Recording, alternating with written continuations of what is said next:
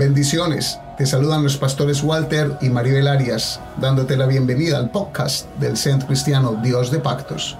Asegúrate de suscribirte para recibir nuevos mensajes cada semana. Disfruta el mensaje y abraza lo que hay de Dios para ti. En Génesis ya vemos una relación establecida entre aquellas primeras personas creadas por Dios, Adán y Eva, y el mismo Dios.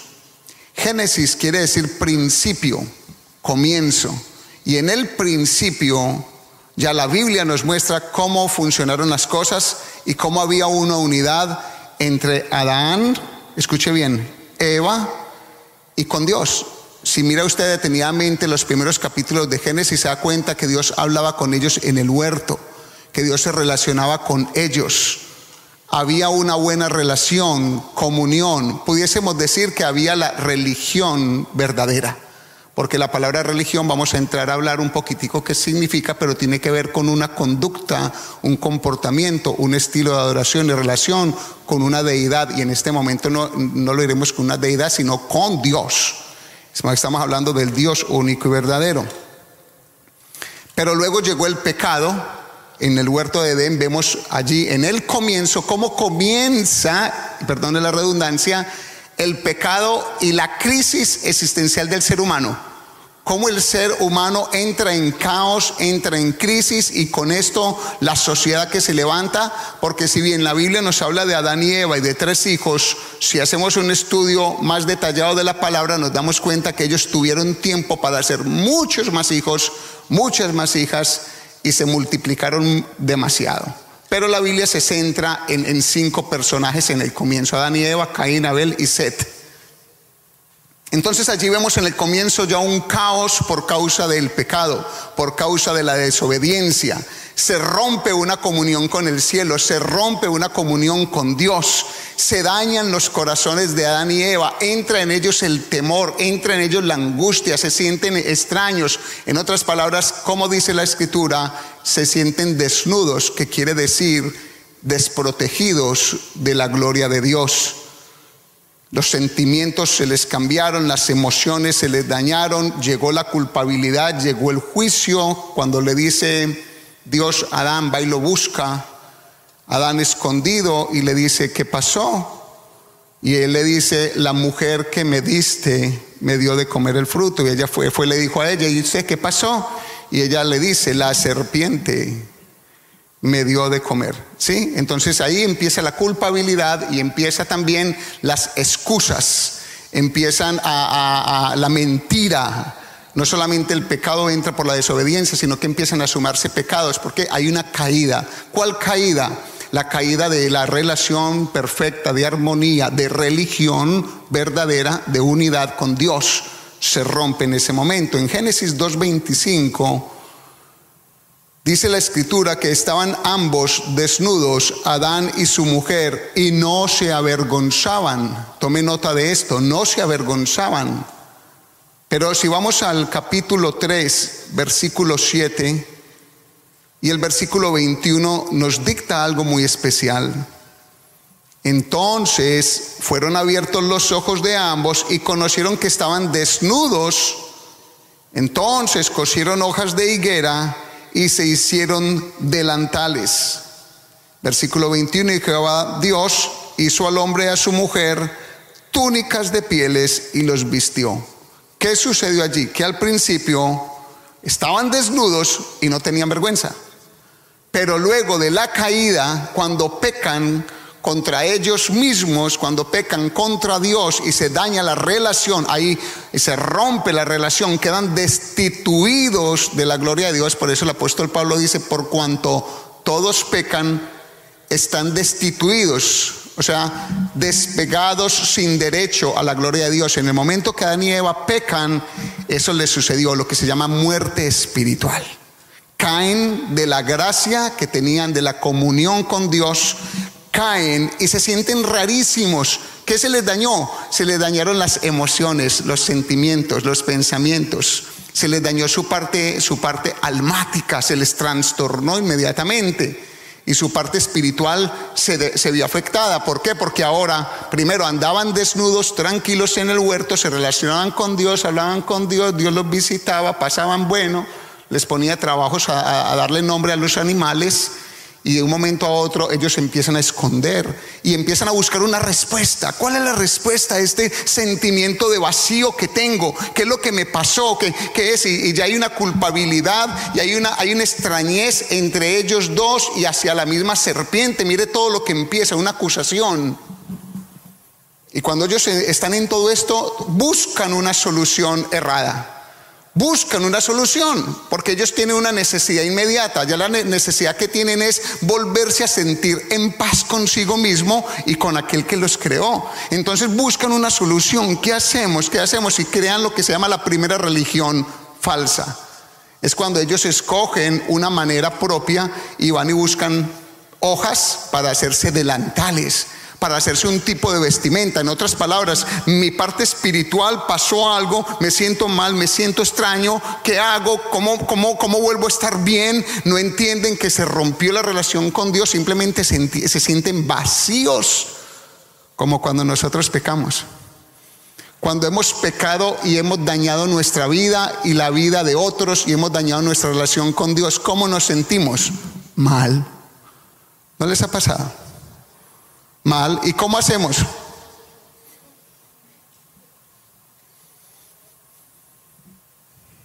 Y nos sentimos acusados, nos sentimos extraños, nos sentimos perdidos, nos sentimos vacíos y empezamos a buscar formas. ¿Cómo soluciono lo que tengo? Y ahí es donde el ser humano, como es un ser espiritual, mire que ellos Dios les sopló a ellos hálito de vida, aliento de vida, les dio espíritu, les dio alma y les dio cuerpo. Entonces cuando nosotros pecamos empezamos a buscar una forma para solucionar el pecado. En Génesis ellos comenzaron buscaron una forma para solucionar su problema existencial, y su forma fue buscar ramas y hojas y vestirse, o sea, solucionar algo. Pero eso no les suplió, eso no les fue suficiente. Todavía se sentían mal y vacíos. Por más que intentaron, no pudieron. Pero cuando dice en Génesis 3:21 que Jehová Dios hizo al hombre y a su mujer túnicas de pieles y los vistió, quiere decir que Dios buscó la solución al problema que ellos tenían. ¿Cuál solución? Dios depositó su ira sobre unos animales inocentes, sobre unos que no tenían culpa de nada. Y Dios mismo mató unos animales, les arrancó la piel, derramó su sangre y con la piel les hizo vestimenta a Adán y Eva. Y cuando les hizo vestidos de un animal inocente, de una sangre que se derramó por causa del pecado de ellos, entonces hubo restitución de relación con Jehová Dios y se pudieron relacionar Adán y Eva con Dios nuevamente. Pero quedaron consecuencias, se llaman las consecuencias del pecado. Dolores en la preñez multiplicados, ganarse el pan con el sudor de la frente. La tierra le iban a salir ahorita espinos, le iban a salir cardos, ya algunas plantas iban a chuzar, iba a ser difícil coger algodón, se iban a dañar los dedos, empieza a aparecer de todo. La tierra queda en maldición, entra un tipo de desorden y fuera de eso son sacados del Edén, porque hay consecuencias del pecado. Todo esto en el principio. Imagínense qué riqueza la que hay en el capítulo 1, 2 y 3 de Génesis. Hay una riqueza. Y este relato de Génesis 1, 2, 3, usted lo puede leer, se va a dar cuenta que habla de nosotros, de nuestro propio estilo de vida cuando un día pecamos voluntariamente, cuando un día lo hicimos a nuestra manera, lo que queramos, y nos sentimos raros y extraños. Es como la relación matrimonial. Vaya que uno infrinja en la relación matrimonial, entra un dolor en la pareja, entra una separación, hay algo, aunque estén juntos y se sonrían, hay por dentro algo que los tiene separados, porque es una condición espiritual. Y aunque busquen estar bien y salgan de vacaciones, están mal, se llevan el problema, buscan soluciones vanas. Unas vacaciones nos hace falta, Entonces se van de vacaciones, pero en realidad hay un secreto y hay algo que hay que arreglar. ¿Están conmigo? ¿Sí lo están entendiendo? Y por más que intenten, hay un distanciamiento en el corazón ya. A no ser que tengan la solución correcta, la solución que Dios quiere proveer. De igual manera pasa con los hijos. Los hijos son una bendición, los hijos están bien. Van creciendo en el núcleo familiar bien. Y de un momento a otro, un hijo se empieza a comportar extraño. Y empieza con una ausencia. Y ya no le da el rostro a los padres. Y ya se quiere mantenerse, muy probablemente, una de las razones por las que se quiere mantener metido en un cuarto encerrado es porque está mal. Porque hay algo que pasó en su corazón o que está pasando en su corazón.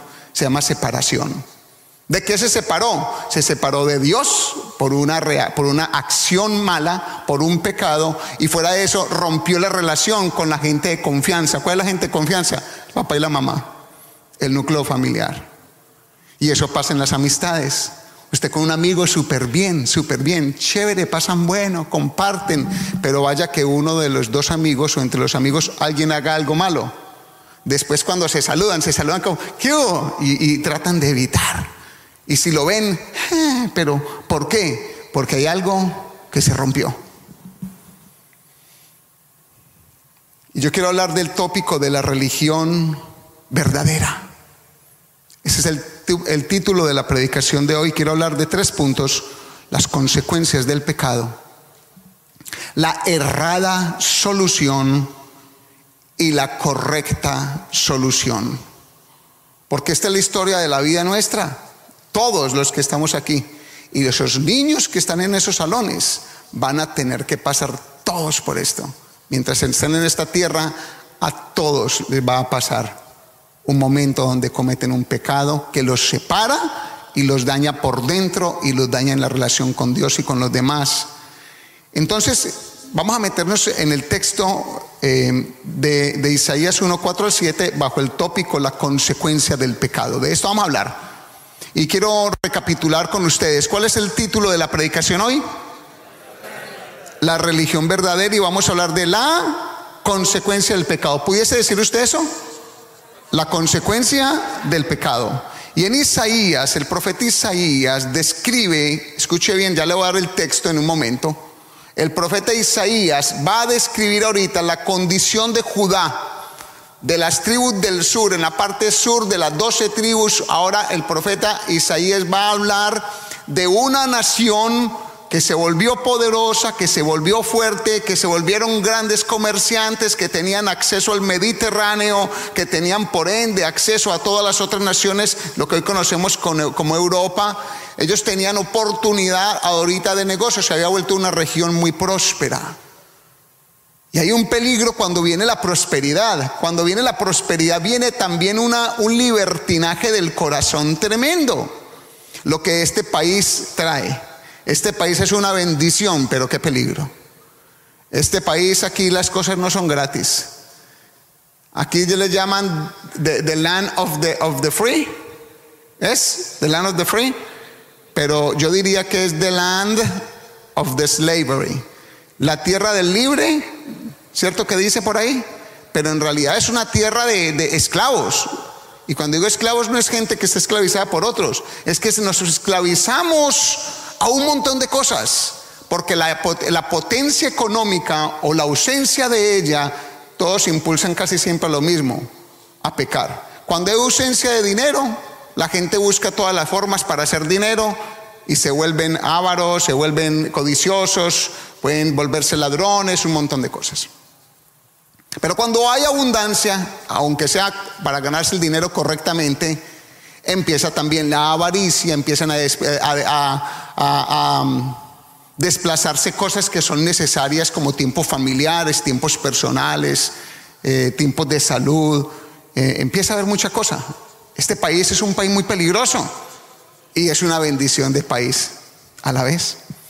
Y lo que estoy hablando aquí, voy a entrar a hablar es de una nación que estaba en esa posición. Tenía un Dios que los había escogido por gracia para revelarse a ellos, pero que ellos se habían vuelto a sus pecados, se habían vuelto a sus formas personales, se habían desvinculado de la forma correcta como Dios les había dicho que tenían que vivir.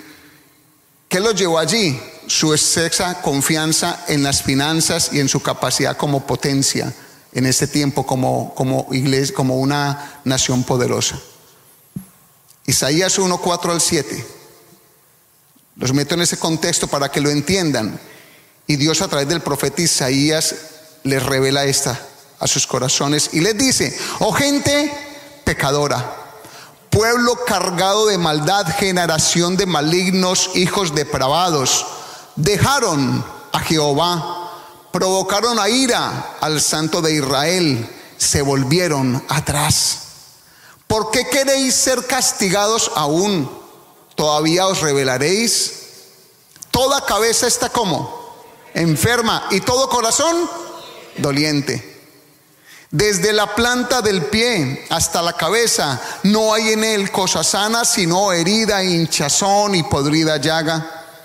No están curadas ni vendadas ni suavizadas con aceite. Le hace el 7, por favor. Vuestra tierra está destruida, vuestras ciudades puestas a fuego, vuestra tierra delante de vosotros comida por extranjeros y asolada como asolamiento de extraños. Una breve descripción de la evaluación que Dios le hizo a Judá, y le miró el corazón a una nación y les dijo: ustedes son una generación pecadora. Lo que pasa es que Dios con este texto simplemente le habló a ellos, pero nos está hablando a todos nosotros, porque esta es la condición del ser humano. El ser humano es pecador. Somos malvados, somos dañinos, somos ociosos. Nuestro corazón es engañoso, dice la Biblia. ¿Quién lo conocerá? Somos nuestros propios peores enemigos. Somos los peores enemigos de nuestro núcleo familiar. Somos potencialmente un peligro para todos. Nosotros somos unos seres muy malvados. ¿Qué necesidad de Dios la que tenemos? ¿Qué necesidad de Dios? Por eso es que estamos aquí, porque estamos buscando lo que Adán y Eva buscaron por causa de su pecado. ¿Qué estaban buscando? Estar en paz, reconciliarse con ellos mismos y reconciliarse con Dios y hacerlo correctamente. ¿Por qué? Porque lo hicieron mal. Y lo que está diciendo Dios a través del profeta es a una nación que Él mismo ama. Y le dice: ¿por qué queréis ser castigados aún? ¿Hasta cuándo? ¿Hasta cuándo?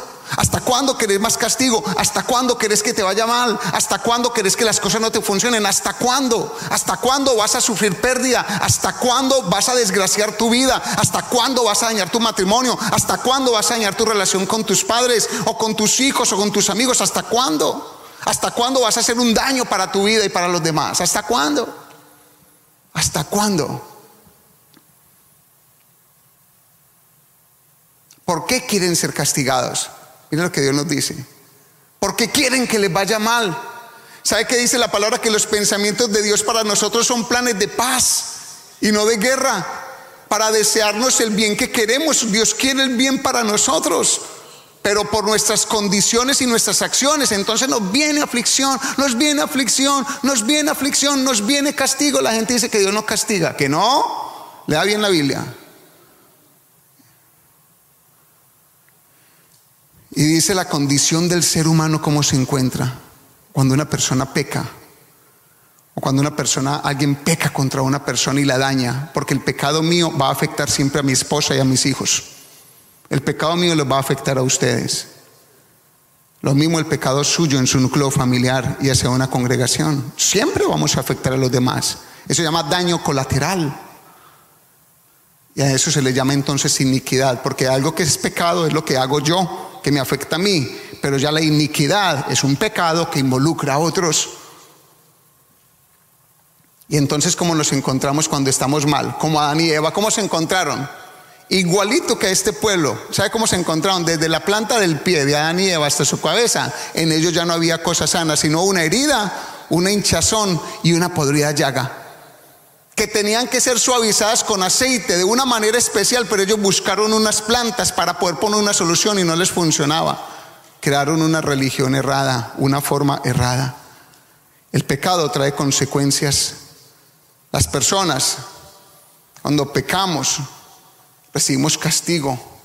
Las personas, cuando pecamos, nos hemos vuelto rebeldes y nos enfermamos. Nos enfermamos emocionalmente. Usted lo sabe. Yo le estoy hablando algo que usted sabe o no. ¿Cierto? Yo le estoy diciendo algo que usted está entendiendo, ¿no? Porque Dios nos está hablando a través de esto. Nosotros nos sentimos mal, emocionalmente estamos mal. Y queremos tapar eso con un montón de trabajo. Y ese trabajo se vuelve en aflicción. Y aunque sea de sonrisa, termina en el mismo vacío, a pesar de que haya trabajado mucho. Y lo queremos llenar con dinero. Y puedes tener el dinero en el bolsillo y en la cuenta y te sentís mal. Hay algo que está faltando. Sigue faltando algo. Entonces pensás que es un amorío y te conseguís una novia. Y pensás que lo que te falta después del beso es una relación sexual, a ver si llenas eso. Y hay una relación sexual que te lleva a algo peor, porque lo tuviste de una manera ilícita y prematrimonial, sin matrimonio y sin algo establecido hacia Dios. Entonces te sentís más mal todavía. Y voy una cadena de cosas. Eso tiene eco. Menos mal que la misma prédica aquí, porque donde sea otra.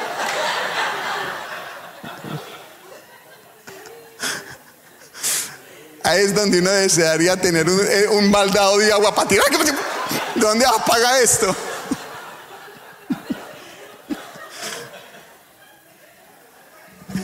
Pero es que eso fue hecho casi adrede para que nos destensionara un poquitico y pudiéramos recibir un poco más. Entonces nosotros, ¿cómo nos encontramos en pecado? Emocionalmente dañados. Y no solamente nos afectamos nosotros, sino que afectamos al que está al lado. Porque la falta de gozo inmediatamente afecta a la persona que está a mi lado. Tenía una conversación un día con un varón que había tenido una situación dolorosa con su núcleo familiar.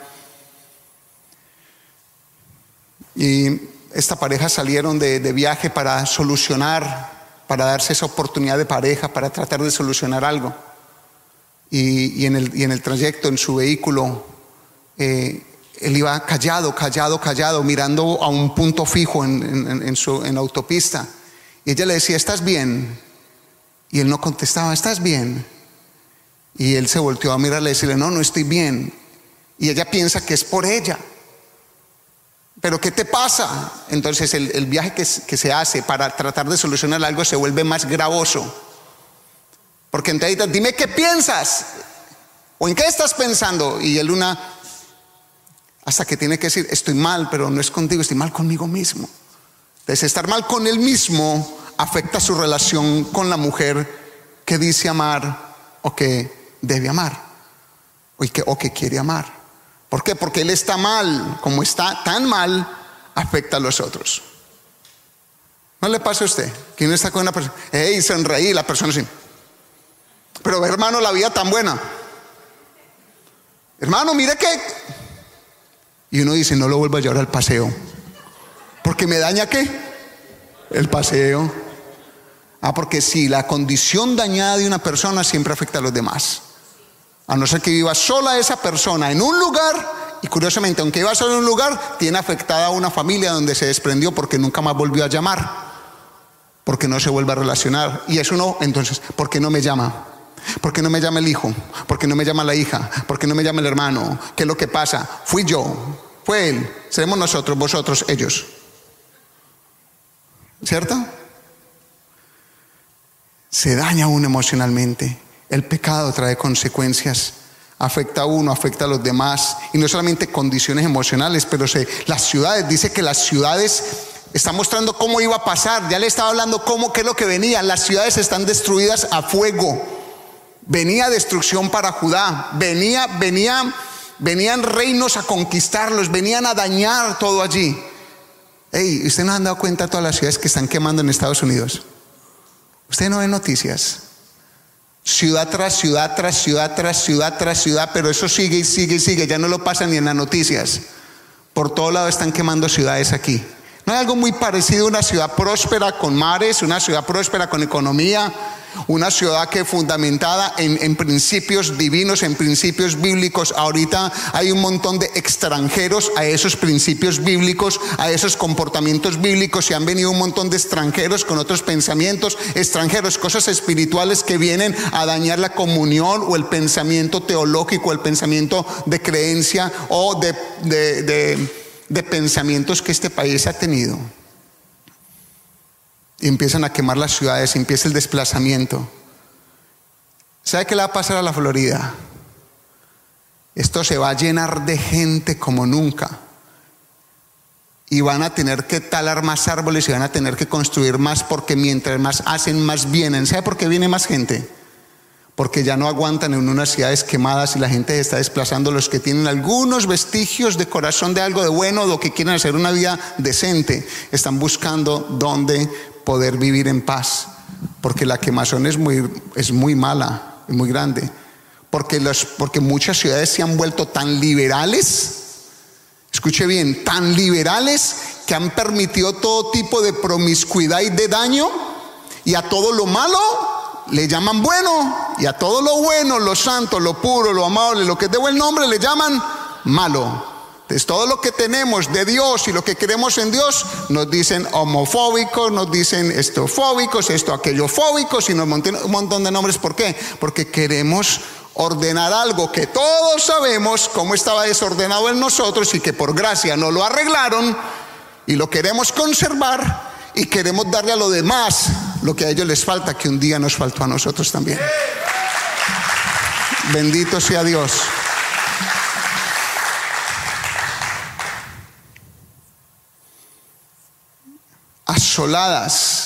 Asolados los lugares, vecindarios quemados, plazas de comercio quemadas, cortes quemadas, precintos de policía quemados. Si queman un precinto de policía, ¿quién va a defender?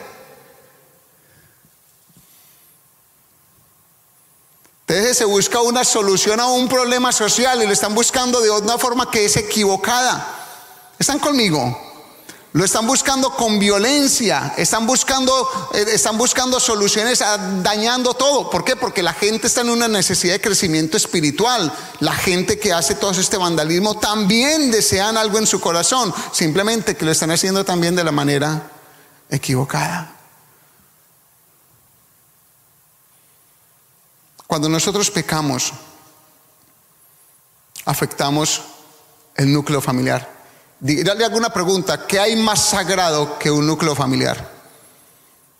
A mí, después del núcleo familiar sagrado, que es para mí, me queda la iglesia del Señor, y en su orden, la sociedad. Mi núcleo familiar es sagrado, la iglesia, mis hermanos en la fe, sagrada mi relación con ellos, y me queda la sociedad. Cuando yo daño mi relación personal con Dios y conmigo mismo, y me afecto por el pecado, empiezo a desbaratar mi núcleo familiar, empiezo a desbaratar mi entorno de iglesia, y contribuyo para el degenero de una sociedad.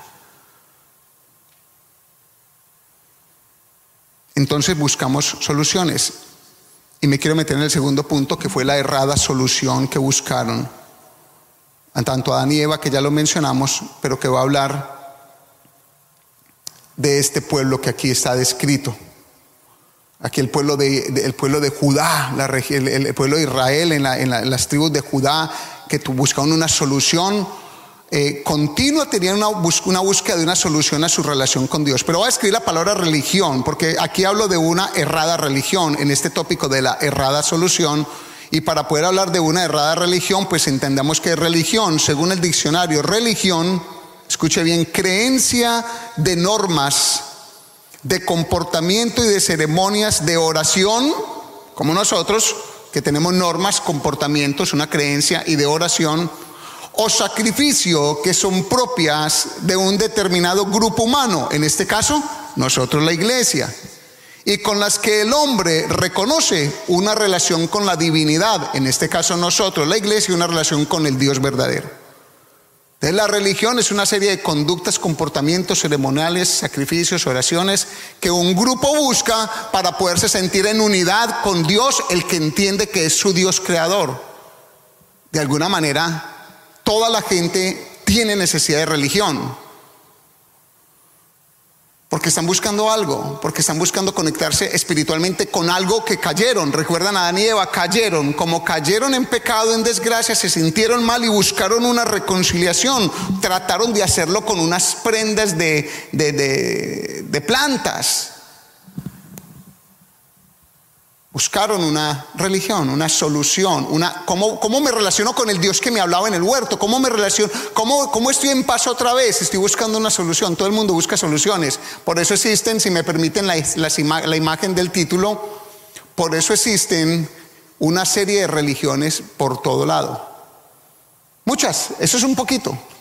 Que cristianismo, judaísmo, hinduismo, bahaísmo, islamismo, neopaganismo, taoísmo, sintoísmo, budismo, sijismo, abrahanismo, jainismo, yahadish, wicca, templarios, iglesia nativa, y sigan. Existen cientos y cientos de religiones.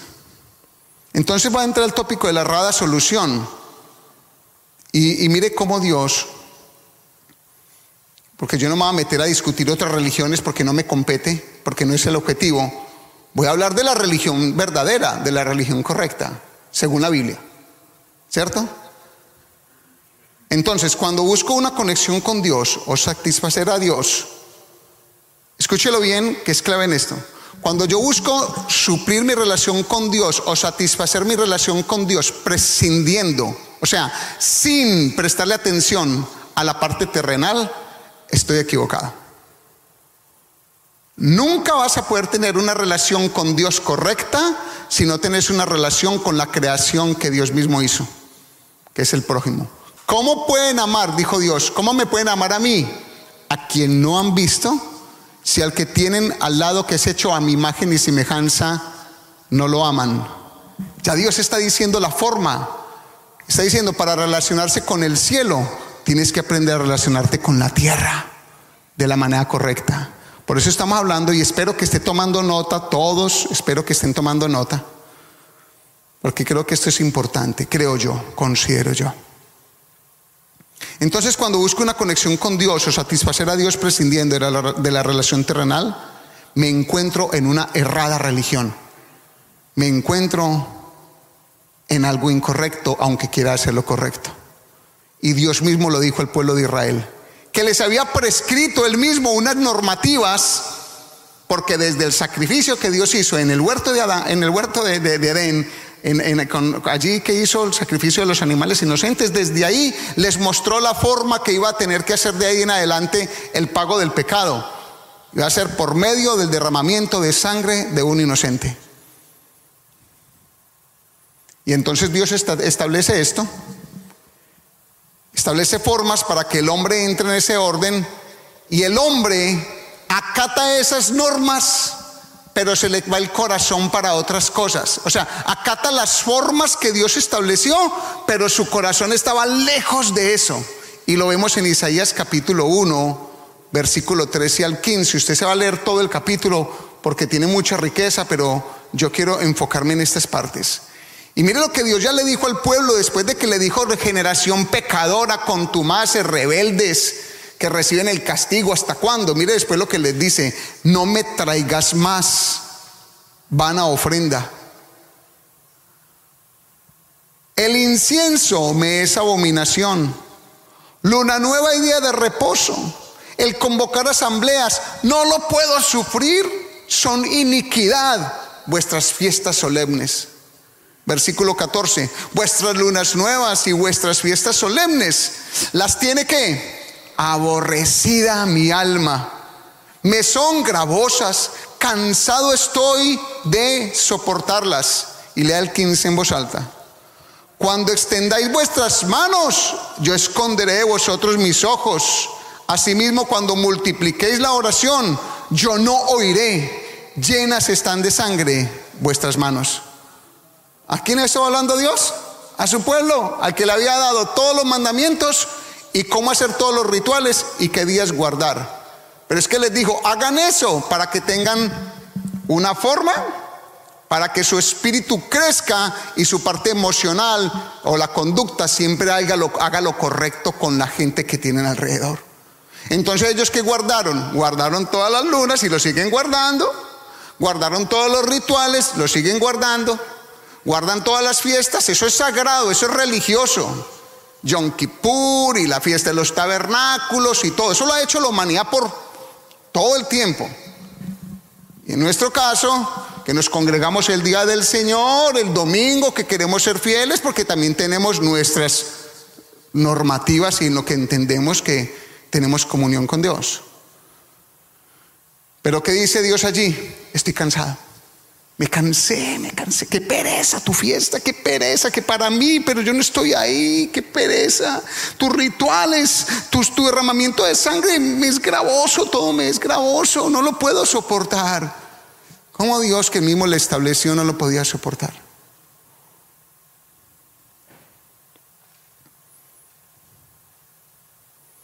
Porque la errada religión intenta verse bien o estar bien ante el cielo, que es Dios, sin hacer justicia en la tierra, que es el prójimo. Lo copiaron. Una errada religión intenta verse bien o estar bien ante el cielo, que es Dios, sin hacer justicia en la tierra, que es el prójimo. Se los voy a recordar. ¿Recuerdan el buen samaritano, la historia que Jesús contó del buen samaritano? Ahí está. Dice que un hombre iba por el camino y unos bandidos vinieron, le pegaron una golpiza para robarlo y lo dejaron moribundo. Y pasó un sacerdote por el lado. ¿Para dónde iba el sacerdote? Para el tabernáculo.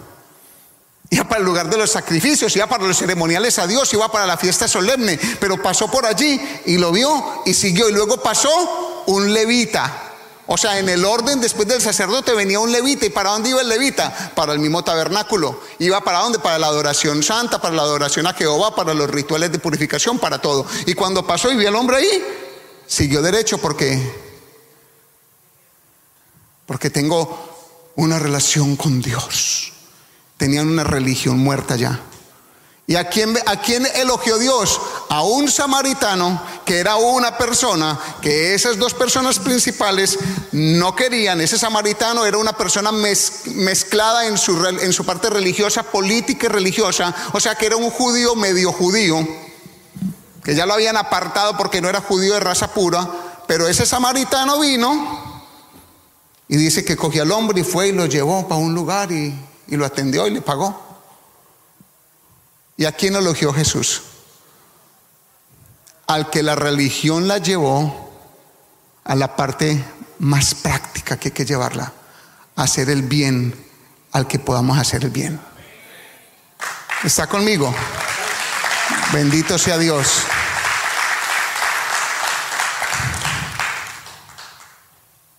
Entonces metámonos al tercer punto, que es la correcta solución.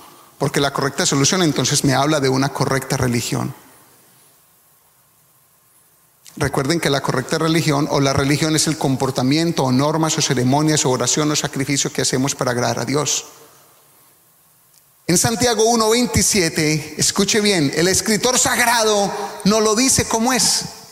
Santiago 1:27. ¿Lo leen, por favor? 1, 2, 3. La religión pura y sin mácula delante de Dios el Padre es esta: visitar a los huérfanos y a las viudas en sus tribulaciones y guardarse sin mancha del mundo. ¿Lo leen una vez más? ¿Lo leemos, por favor? Vamos. La religión pura y sin mácula delante de Dios el Padre es esta: visitar a los huérfanos y a las viudas en sus tribulaciones y guardarse sin mancha del mundo. ¿Dónde tomó esta religión verdadera el lugar? En la tierra. Comenzó en la tierra. Toma lugar en la tierra y toma lugar en el cielo, porque dice a las viudas y a los huérfanos ayudarlos, pero guárdese de pecado delante de mí. Mire que hay una relación dual, hay tierra y cielo. Ahora, ¿tiene que ver con qué? Tiene que ver con lo del buen samaritano, tiene que ver con hacer el bien cuando lo podamos hacer. Dice la Biblia que el que sabe hacer lo bueno y no lo hace, se le es tomado como pecado. Cuando podamos hacer el bien, vamos a tener que hacer el bien. Hermano, déjeme, yo oro por usted. Dice, ese hermano viene, te dice que tiene una gran necesidad, usted tiene cómo solucionarse o solucionar el problema o ayudarle, y usted le dice, yo voy a orar por ti, ora por ti, pero no se mete la mano al bolsillo, o no va y se desplaza con él y lo acompaña a un lugar, o no va y le colabora en la cita que tiene. ¿Qué le está faltando? La parte que Dios dice que es justicia. Entonces, en el libro de Isaías, porque es el texto que tenemos de base, ahora Dios les dice a ellos cuál es la solución. ¿Por qué? Como les dijo al principio, generación pecadora, contumaces, ¿hasta cuándo los va a castigar? Y después les dice, sus sacrificios me tienen aburrido, no me gustan ya sus lunas nuevas, no me gustan sus horarios de guardar los días de Sabbat, no me gusta nada de eso, eso me tiene cansado. Y les da la solución correcta ahorita, versículos 16 y 17. Lavaos y limpiaos. Lávense, límpiense, quitad la iniquidad de vuestras obras de delante de mis ojos, dejen de hacerlo malo. Lea el 17. 1, 2, 3. Aprended a hacer el bien, buscad el juicio, restituid al agraviado, haced justicia al huérfano y amparad a la viuda. ¿Qué le está diciendo? Límpiate. Límpiate de conciencia, límpiate de actitud, límpiate de acciones.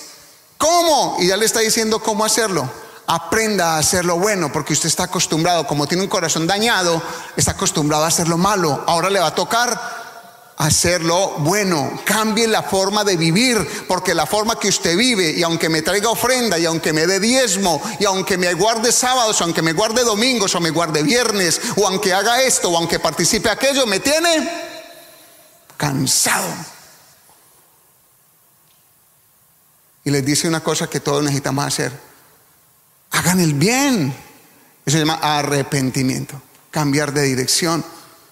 Todos los que estamos aquí necesitamos evaluarnos, necesitamos mirarnos.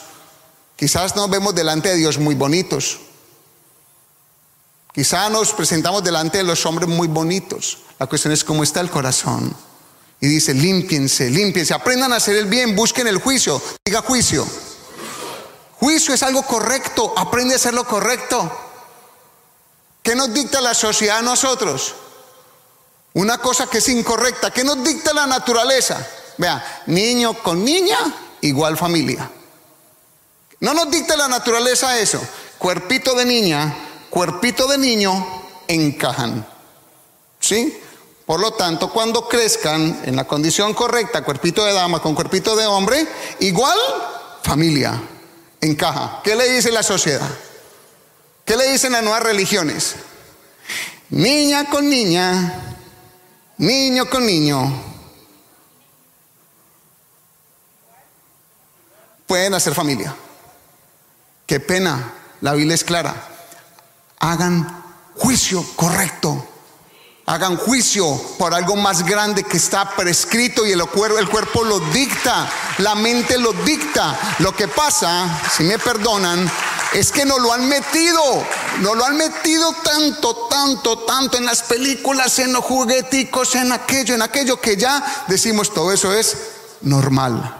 Nunca llame normal a lo que es anormal. Eso no es normal.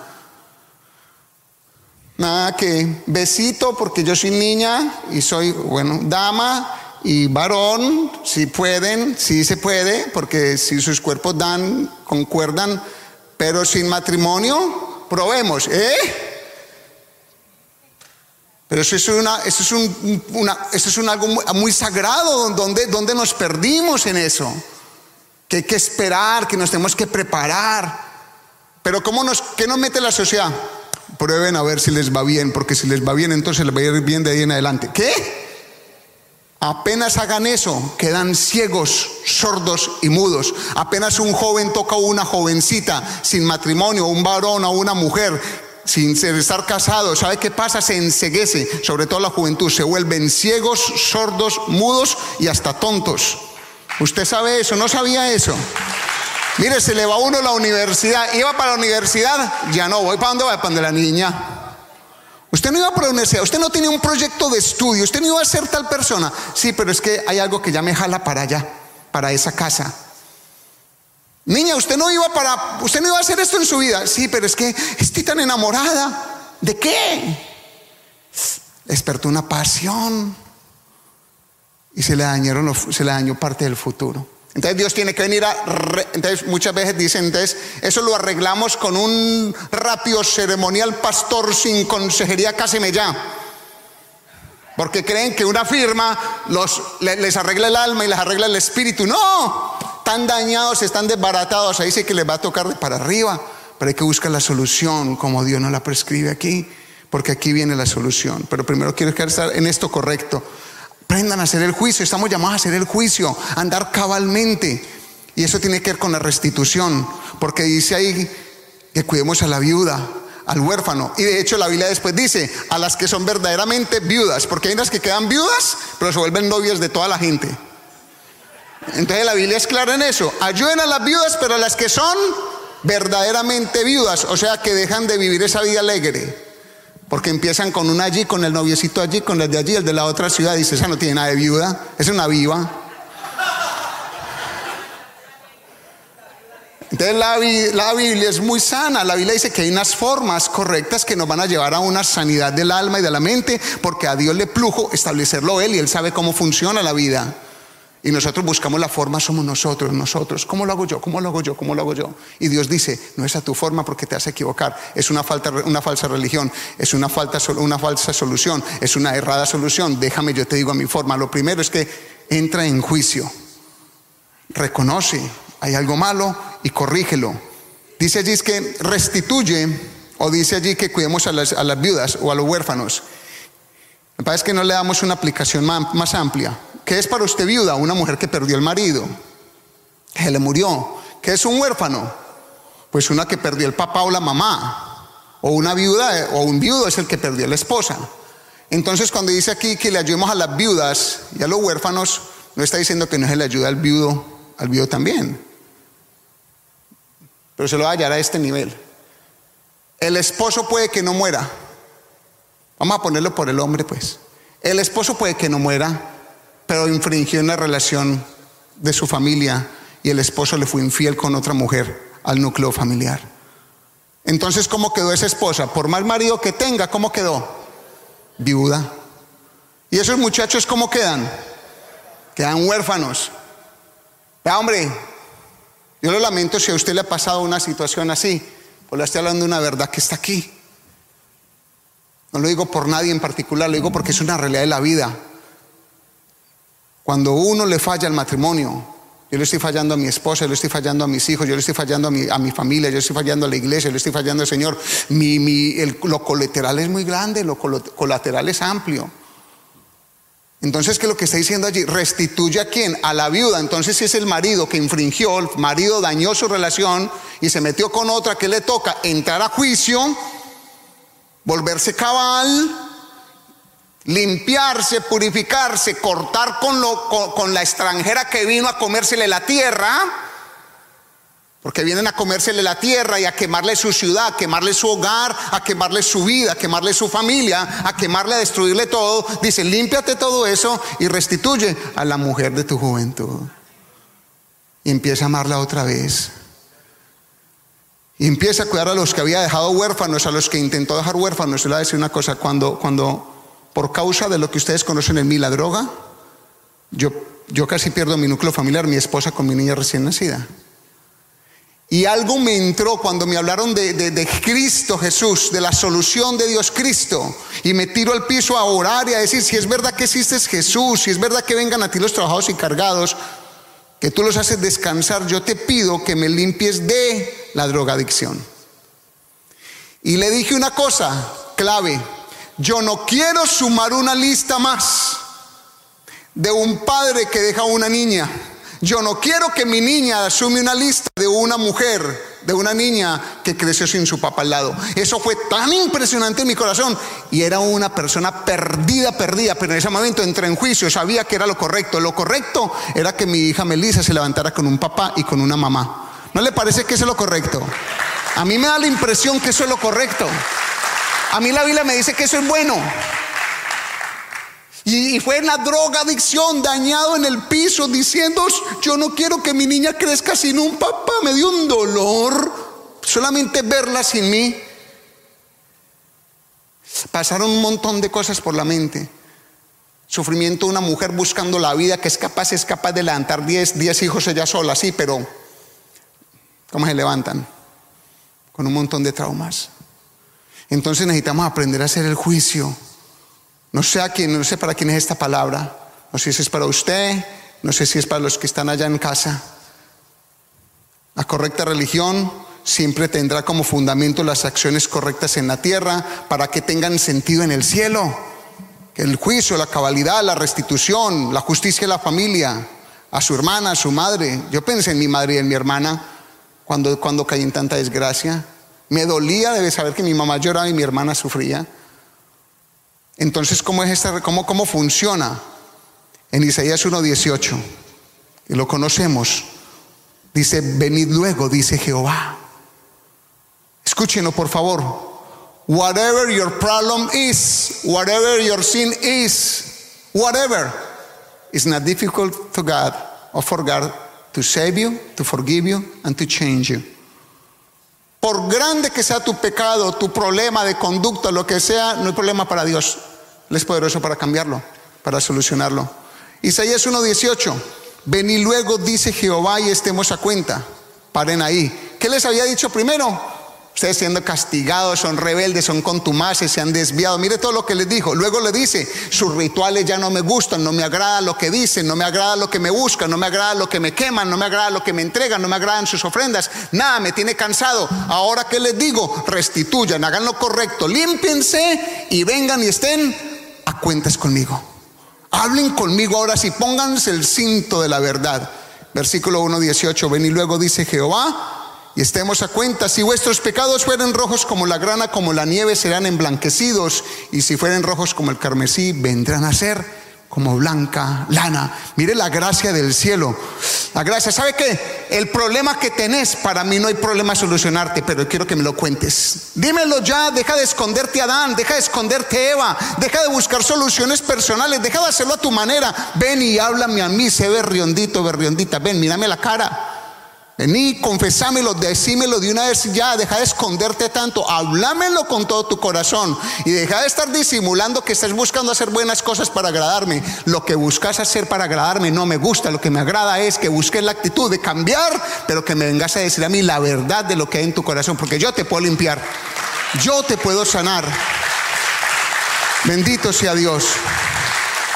¿Qué pasa entonces con la confesión de pecados, que es el cinto de la verdad? Porque somos veraces con Dios, se rompen cadenas de maldición.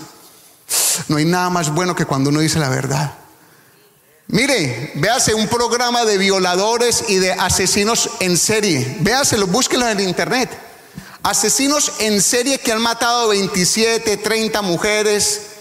Cuando los cogen, les dan 400 y pico, estaba viendo uno, 480 años de cadena, de cárcel, y como que le dijeron, es que 3 vidas más, multiplique.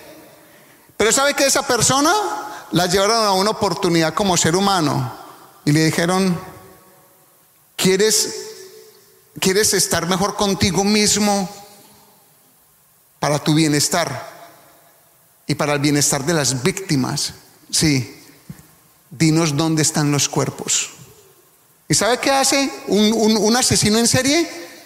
Va y empieza a mostrar los cuerpos que dejan en un estado, en el otro, en la otra ciudad, en todo lugar, porque a su ser le hace un bien cuando logra decir la verdad, aunque la cadena perpetua sea de 500, 600 años.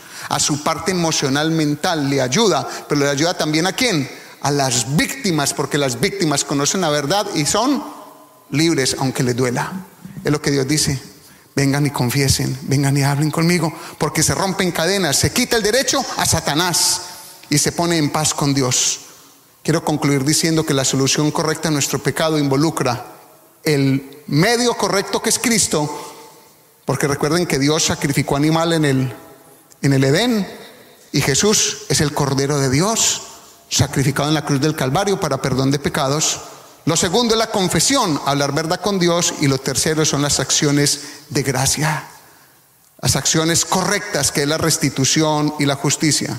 El medio correcto, Cristo, la confesión, con Dios y las acciones correctas que habla de restitución y su justicia. Si usted ha estado haciendo algo malo, empiece a hacer lo bueno. Si usted ha pecado contra su mamá, dígale: mamá, he pecado contra ti. Mother, I have sinned against you. Dad, I have sinned against you. My works and my life has damaged me and you. Please forgive me. I confess my sin to you. I've been doing it wrong. Se lo digo bien en inglés para los que hablan inglés. Y los que hablan español, lo mismo, pero en inglés. Madre, padre, he vivido mal, lo he hecho mal, te he dañado mi relación, te pido perdón, he hecho esto y esto. Sabe que trae libertad, pero es entre todos. En Gálatas 3:27 dice la palabra de Dios: porque todos los que habéis sido bautizados en Cristo, de Cristo estáis revestidos. Cuando usted acepta a Cristo, ¿cómo queda? Usted acepta a Cristo y se bautiza, según la Biblia, ¿cómo queda? Revestido de Cristo. ¿Recuerda lo que le pasó a Adán y Eva? Los tuvieron que revestir de cordero, de animal puro, animal sano, de un animal inocente, y quedaron bien en su relación con Dios, aunque quedaron con consecuencias, por supuesto. Lo mismo nos pasa a nosotros. Cuando nosotros pecamos, entonces aceptamos la forma de Dios, no una religión, sino la manera de Dios, que es Cristo, la solución de Dios. Abrimos nuestro corazón, le decimos: Cristo, entra en mi corazón, te acepto como el sacrificio perfecto que moriste en la cruz por mí. Bajo a las aguas bautismales diciendo: reconozco delante del pueblo, delante de los cielos, de que muero para Cristo, de que queda mi vieja naturaleza allí y que salgo del agua para hacer justicia y juicio y para vivir cabalmente. Y entonces, ¿qué dice la palabra de Dios? Que estamos revestidos de Él. Isaías 61 describe lo que Jesús hace cuando entra al corazón de un ser humano. ¿Le dejarías entrar a Cristo a tu corazón? Will you allow Christ to come into your heart? Because He is a blessing for all of those who want Him. Isaías 61:4 dice, 61 del 1 al 4, dice el mismo Señor Jesús a través del profeta Isaías, porque aquí Isaías describe a Cristo Jesús. El Espíritu de Jehová el Señor está sobre mí. Léalo conmigo. Porque me ungió Jehová, me ha enviado a predicar buenas nuevas a los abatidos, a vendar a los quebrantados de corazón, a publicar libertad a los cautivos y a los presos, apertura de la cárcel, a proclamar el año de la buena voluntad de Jehová y el día de la venganza del Dios nuestro. ¿A qué más? A consolar a todos los enlutados y a ordenar que a los afligidos de Sión se les dé gloria en lugar de ceniza, óleo de gozo en lugar de luto, manto de alegría en lugar de espíritu angustiado. Y léalo: y serán llamados árboles de justicia, plantío de Jehová para gloria suya. Reedificarán las ruinas antiguas y levantarán los asolamientos primeros y restaurarán las ciudades arruinadas, los escombros de muchas generaciones. Profeta Isaías habló de la venida del Rey Jesús para la solución del problema de ellos y para la humanidad, porque el Espíritu de Jehová Dios está sobre Jesús y ha sido Jesús ungido para traer libertad al cautivo y al preso, apertura de la cárcel, para que sea el año bueno y agradable ante Dios y para que nos dé restitución. Cuando nos metemos en Cristo, tenemos la habilidad por el Espíritu que entra a nosotros de poder restituir de ahí en adelante. Escuche, y lo que era que un día se dañó puede volver a ser. Lo que se dañó por mi pecado se regenera en Cristo y ahorita tengo una nueva oportunidad. He visto a Cristo sanar locos. He visto a Cristo sanar homosexuales de su homosexualismo. He visto a Cristo sanar lesbianas de su lesbianismo. He visto a Cristo salvar adúlteros. He visto a Cristo sanar prostitutas. Mire, yo he visto en todos estos años, en 28 años, Cristo sanando drogadictos, trayendo del narcotráfico a la gente y rindiéndolos, guerrilleros entregando las armas, paramilitares entregando las armas. Yo he visto a Cristo reconciliando pandilleros delante de mis ojos y guerrilleros delante de mis ojos en retiros espirituales. He visto a un Cristo que restaura, un Cristo que sana. No hay uno que le quede grande al Cristo que predicamos. Póngase en pie, por favor. Hoy tú puedes entregarle tu corazón a Cristo.